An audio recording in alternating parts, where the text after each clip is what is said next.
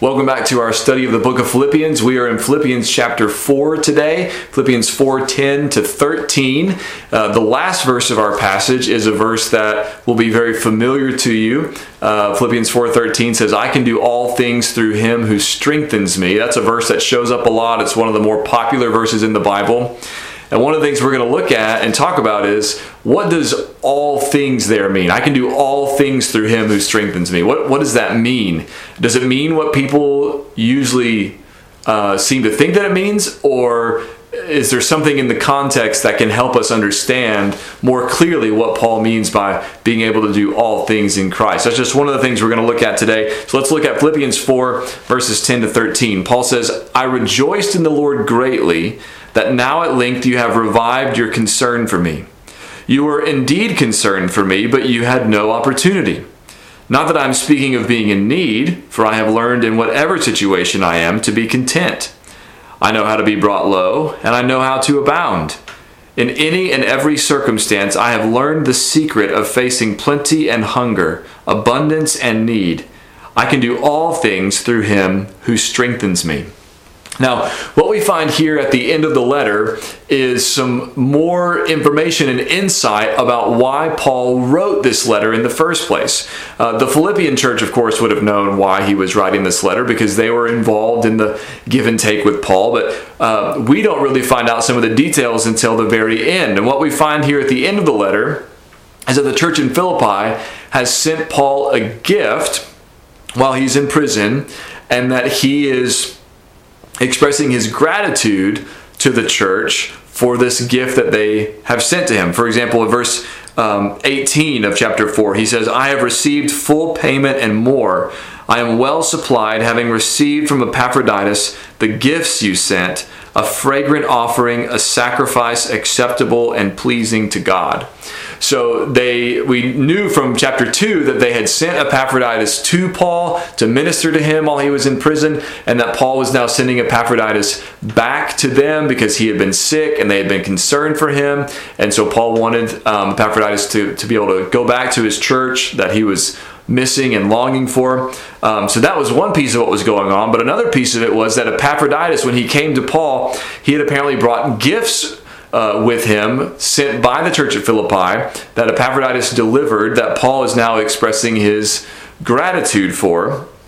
And this has been really sort of present in the letter from the very beginning, even though we might not have caught it because we didn't know all that was going on, just like listening to one side of a telephone conversation.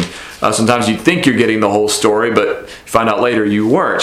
In Philippians chapter 1, starting in verse 3, he says, I thank my God in all my remembrance of you, always in every prayer of mine for you all, making my prayer with joy, because of your partnership in the gospel from the first day until now.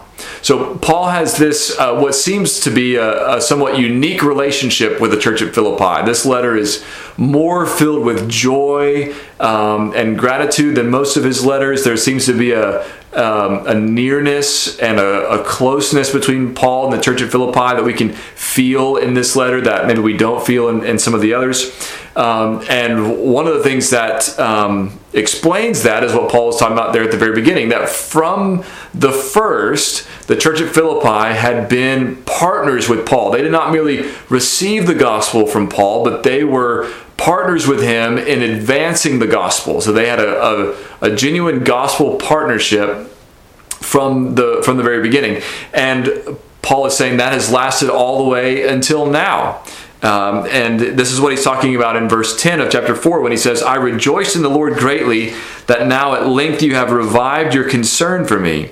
You were indeed concerned for me, but you had no opportunity. In other words, I'm rejoicing because this gift that you sent, not just receiving the gift, but what the gift means. It's an expression of your care, an expression of your concern, an expression of your love that has been revived for me. And he says, I don't mean by that you didn't care about me, like you did care, and then you went through a season where you didn't care, and then now you've decided you care about me again.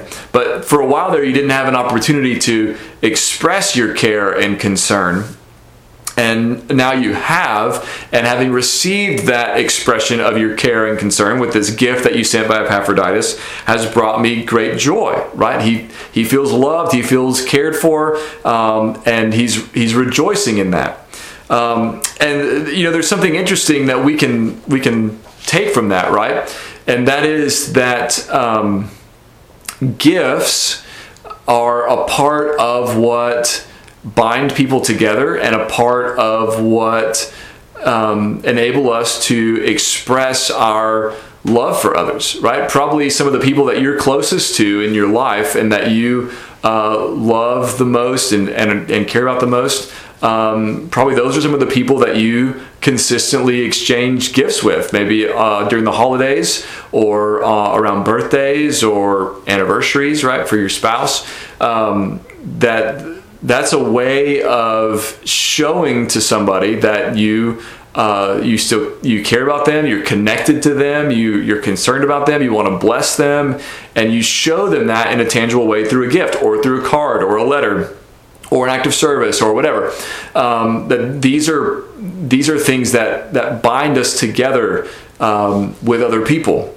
All right, so Paul is rejoicing at having received this gift, not mainly because of what the gift itself is, as he'll express to us in the rest of the letter, but mainly because, or at least partly because of what the gift means, right? That the gift is an expression of their continued partnership with Paul in the gospel. It's an expression of their concern for him as an apostle who's seeking to spread the gospel all around the world, who's been imprisoned, right? Who's suffering hardship. They want him to know, we're still with you, Paul. We're still with you. We still support you. We still care about you. And a gift sent to him by the hand of Epaphroditus communicates that in a practical, tangible way. That's what he's rejoicing about. And then he says, verse 11, not that I am speaking of being in need, for I have learned in whatever situation I am to be content. In other words, I'm not saying that because you hadn't sent me a gift in a while, that means that I was in some sort of desperate need, as though you are obligated to send me stuff or I'm going to be in serious trouble. He said, that's not what I'm saying. And then he says the reason why he's not saying that is because he's learned in whatever situation he is to be content, right? He's learned contentment in all circumstances, right? In whatever situation I am to be content. Now, this is something that when we stop to think about it, many of us struggle with a feeling of contentment or expressing contentment, right? That it's very easy to feel like there's always something else that you've got to have. Especially now, as you know, access to all kinds of things is just a few buttons away on our phone. We can have something arrive on our doorstep in a couple of days. We're often reminded of just how many things we think we need and how many things we chase after, right? And so we don't always feel terribly content. So what does Paul say to us here about contentment? What does it look like?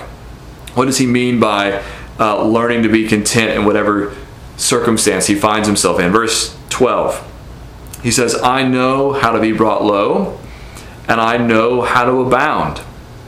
In any and every circumstance, I have learned the secret of facing plenty and hunger, abundance and need. Now, that's probably not the way we would have talked about or framed a discussion of contentment. We would say, I really wish I knew how to be content with less. I really wish I knew how to deal with not having as many things as I want to have, or not buying as many things as I usually buy, or how to, the negative side, right? How to do with less, how to have less, how to want less. That's mainly what we think about in terms of contentment. That's only one half of it, though. Paul says another part of his contentment is he knows how to handle having an abundance.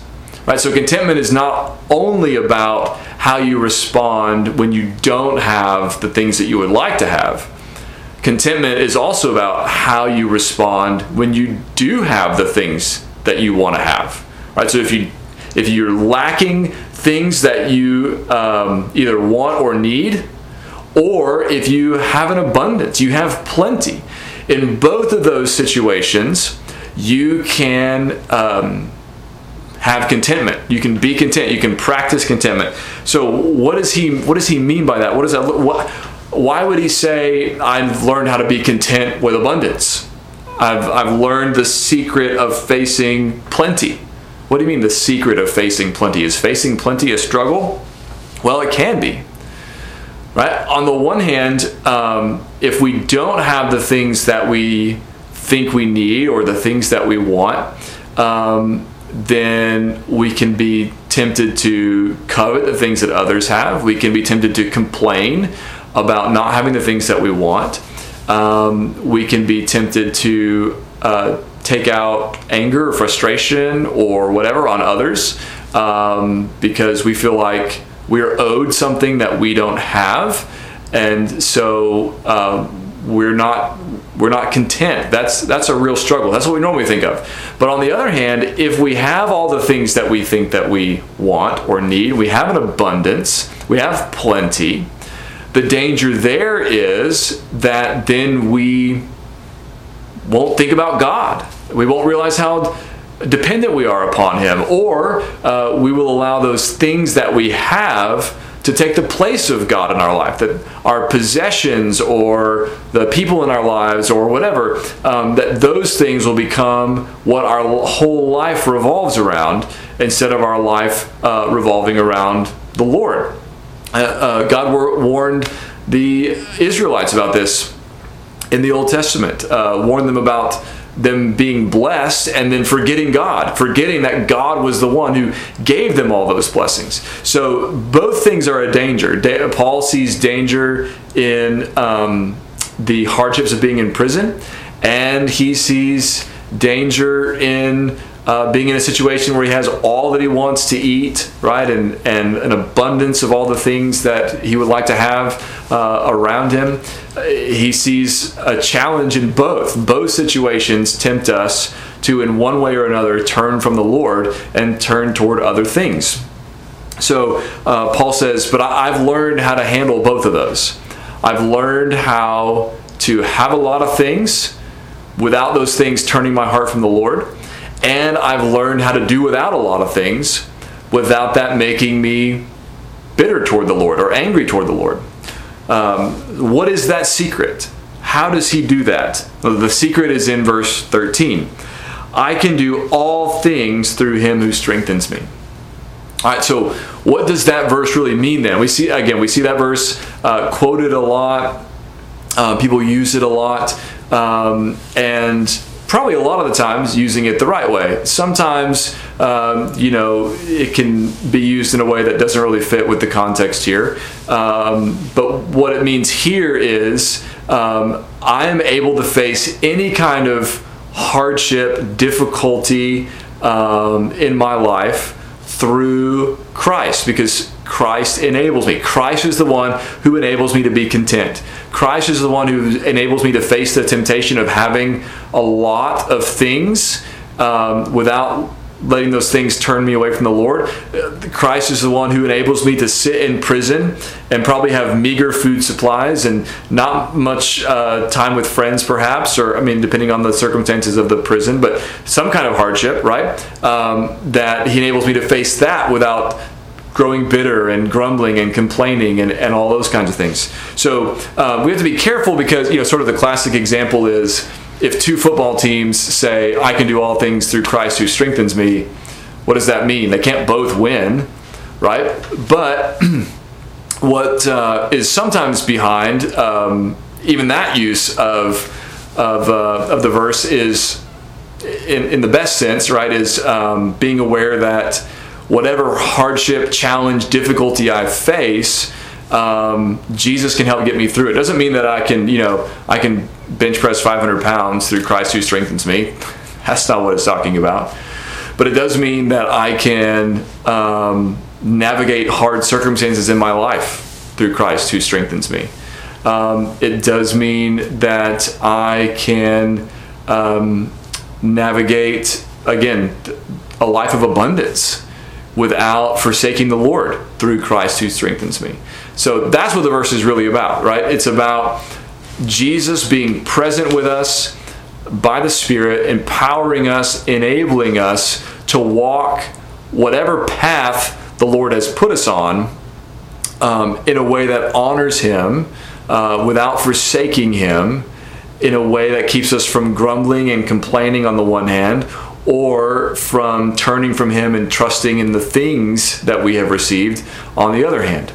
So that's what it looks like to be content. Now, again, that's something that is available to all of us, but it's something that probably most of us can grow in, right? That we want to grow in our contentment, grow in our dependence upon the Lord.